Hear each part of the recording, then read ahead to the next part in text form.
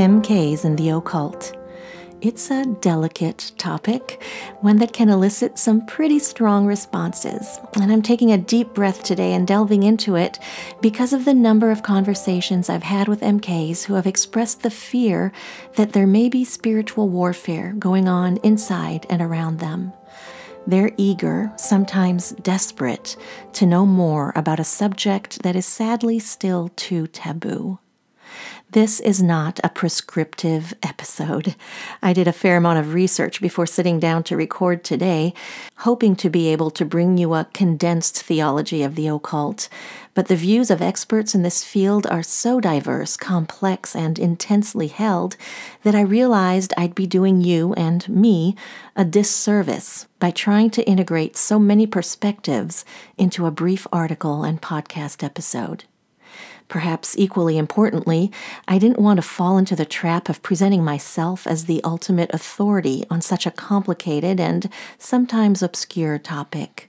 So, consider this a conversation opener, a context in which to consider what exposure you or your children might have had to the occult, and an invitation to further personal study on this crucial and too often overlooked subject. Whether you are an MK or you love MKs, my prayer is that hearing the first-hand stories included here will inspire you to pay attention, learn, discern, and develop tools to counteract whatever destructive forces are infiltrating our lives. I'll link some reading in the episode notes, and I'd love for you too to contribute whatever resources you've found that have been helpful, as well as any personal stories you feel comfortable sharing.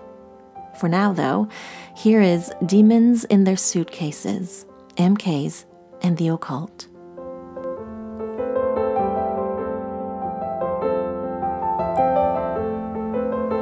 A good number of missionaries' kids have been exposed to something occultic at some point in their overseas lives.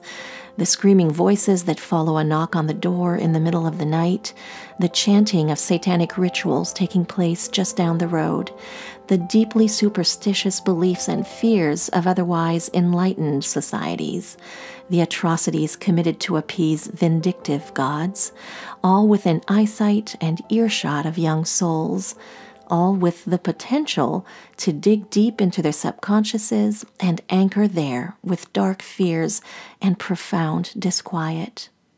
Some MKs seem able to brush off their encounters with the occult and go about their lives and faith as if they never happened.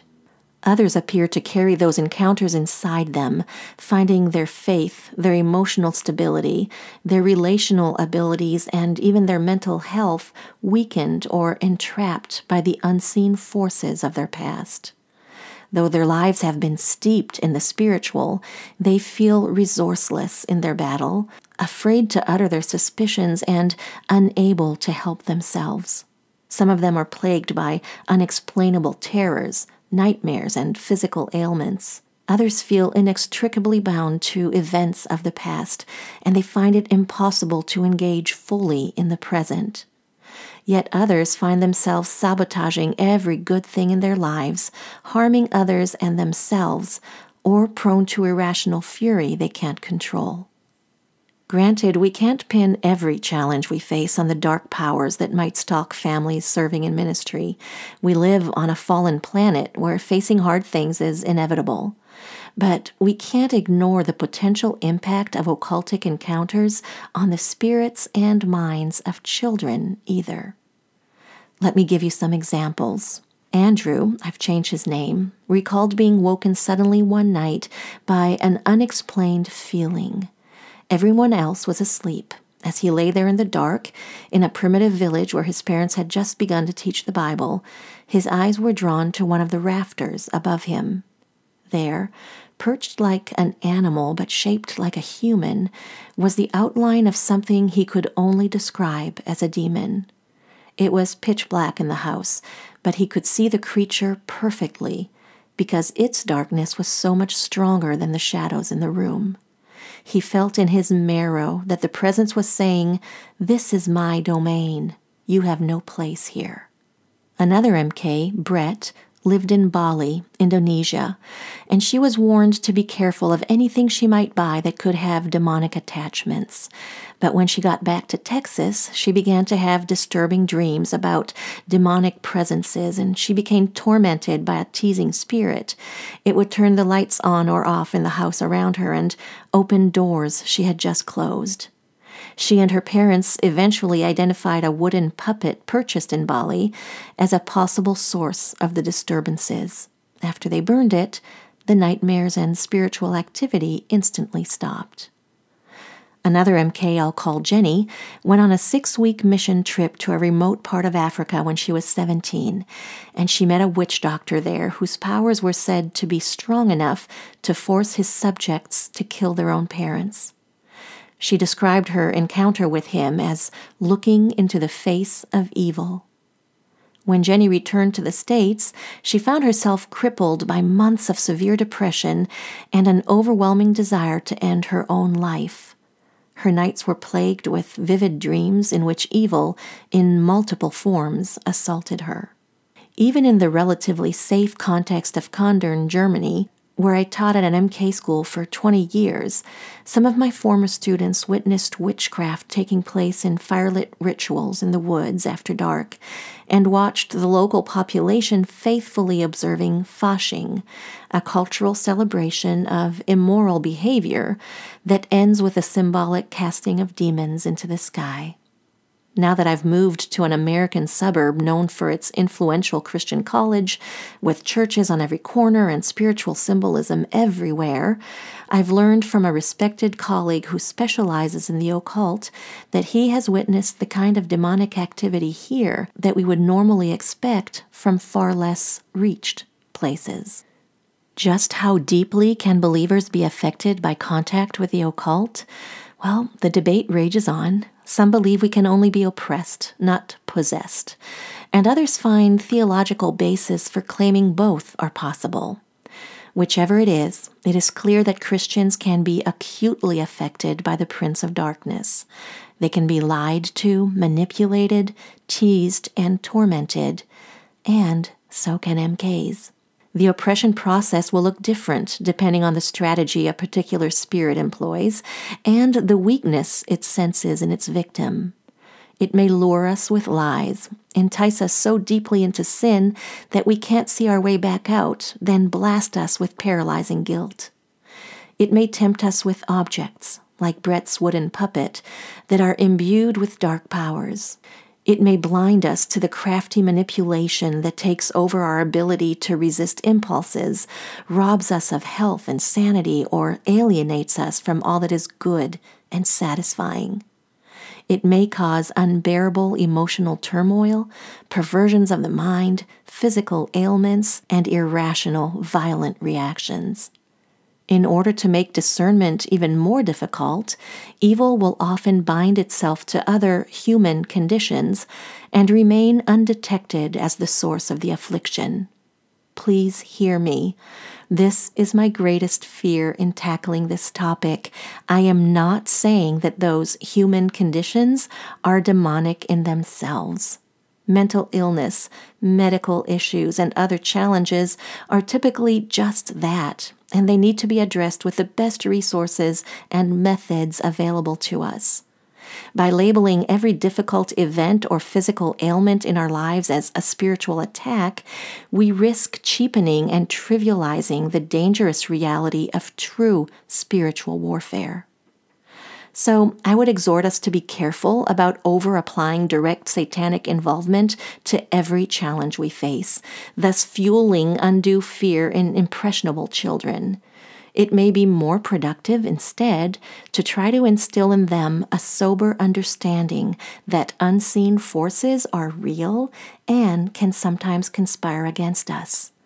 And further, that we are not helpless in combating them. With that clarified, I think it's safe to say that in some cases, perhaps even in rare cases, evil may piggyback on existing conditions to find an access point. It may use mental illness as a disguise to sow destruction. It may discover a natural impulse like sexual desire and balloon that into something inescapable and damaging. It may find fertile soil in unbridled ambition, anger, or pride.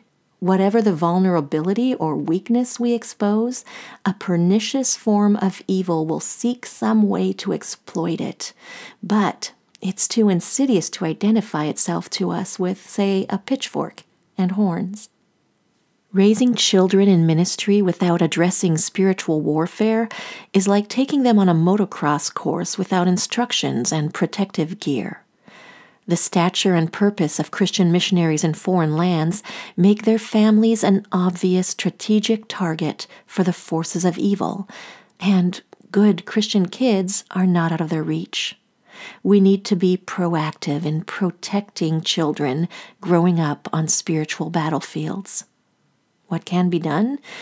Well, I'd like to address both the MKs of all ages who suspect they might have been impacted by the occult, as well as parents currently raising children in spiritually fraught places. First, to the MKs listening, if you suspect that exposure to the occult might have left you with some lasting attachments, may I suggest these 3 areas of exploration to you? They are by no means comprehensive, but they're a good place to start. I encourage you to click on the link to the article, which I've posted in the show notes, to see these in writing, as simply hearing them might feel overwhelming. Question number 1, how can MKs discern whether they're being oppressed? If you're dealing with unusual visions, a spirit-level sense of oppression, irresistible destructive urges, unexplainable ailments, or overwhelming mental and emotional anguish that can't be resolved by normal means, pray for clear discernment. Then write down a history of the exposure you've had to evil, witchcraft, or any kind of occultic entertainment, like Ouija boards and media depicting demons and satanic rituals. Note the time frame in which that exposure happened and see if it coincides with the onset of your oppression. Then seek the counsel of someone who is truly versed in the reality of spiritual warfare. Question number 2, what can MKs do if they believe they're being oppressed? Well, there is power in the name of Jesus. Claim it, say it, yell it, pray it, declare it, and surround yourself with others who will do so on your behalf. Then learn. Read or listen to all you can from trustworthy sources. And again, find wise and qualified counsel. Do not wade into this alone. You'll need the guidance of someone whose faith and expertise you trust, who has experience with the occult and will commit to helping you. You might also dispose of anything that still links you to those dark spirits you've identified. And renounce habits that weaken your resistance, and avoid contexts in which you feel a dangerous or dark presence. Most importantly, invest yourself in a discipleship journey toward a deeper faith. And the third question is, what disciplines can make MKs less vulnerable to the forces of evil? First, fill yourself daily with Scripture and truth. Intentionally and repeatedly put on the armor of God in a conscious way. Confess sin and claim forgiveness. Live your life as a disciple, constantly seeking to learn and deepening your faith. Renounce habits that weaken your resistance, like lack of sleep or excessive activity, substance abuse, occultic media. Trust your spiritual gut and flee anything that feels hinky. That's a deeply theological term for you. And finally, seek counsel and support the moment you feel exposed or under attack. Again, this is not something that can be tackled alone without further making ourselves vulnerable to the forces that seek to destroy us. And for parents of MKs who are concerned about the influence of the occult and spiritual warfare on your children, here are a handful of suggestions for you to consider, though there is no prescription for this kind of combat. You'll find that these suggestions have similar themes to what I just offered the MKs. Number 1, educate yourself about the power and strategies of the forces of evil. Ask people you trust for the resources they'd recommend. Then read, listen, research. Ignorance on this topic is not bliss, as the saying goes. It's dangerous. Number 2, give your children the vocabulary they need to discuss the demonic or satanic things they witness, and provide open communication channels for them to speak of it. Number 3, let them know that they have weapons to counteract attacks and engage them in practices that refine those weapons. Number 4, instill in your children soul-preserving disciplines like confession, forgiveness, prayer, and spiritual discipleship. Help strengthen the weaknesses the devil might exploit as entrance points. And finally, be prepared to remove your children from harm's way if the place where you are serving is spiritually toxic to them. I know nobody wants to hear that, but some children will be more susceptible than others when faced with the occult. So don't assume that because one child did well, another will too. Some children will simply need to be taken out of danger's way. I realize that we've just scratched the surface of this topic in this episode. All I can do is plead with you to do your own research, maybe starting with the articles, books, and podcasts I've compiled in the show notes. They address the topic from different traditions and perspectives, some of which we may not all agree with. But I think there's a richness to studying across denominational and geographic barriers, especially when it comes to topics like this one. And I can't end today without affirming the truth of Romans 8:38 and 39, a truth that soothes the fear that so often accompanies conversations like this one. The text is this: "For I am convinced that neither death nor life, neither angels nor demons, neither the present nor the future, nor any powers, neither height nor depth, nor anything else in all of creation will be able to separate us from the love of God that is in Jesus Christ, our Lord."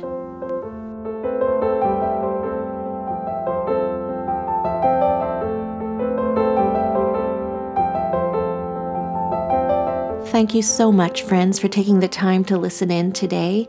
My prayer as I release this episode into the world is that all of us in missionary and MK communities and beyond will deepen our understanding of the reality of the occult in order to recognize it when we see it and defend ourselves and our families against its powers. Make sure you check the episode notes for links to the resources I've mentioned, as well as a link to the article this episode is based on, and you can share both from there. And please leave a comment anywhere the podcast and article are posted, my website, social media, or the platform you're listening on right now. This is a conversation, and I want to hear from you. As I wrap up this recording today, I want you to know that I celebrate the purple you are or the purple you love. Thank you for listening.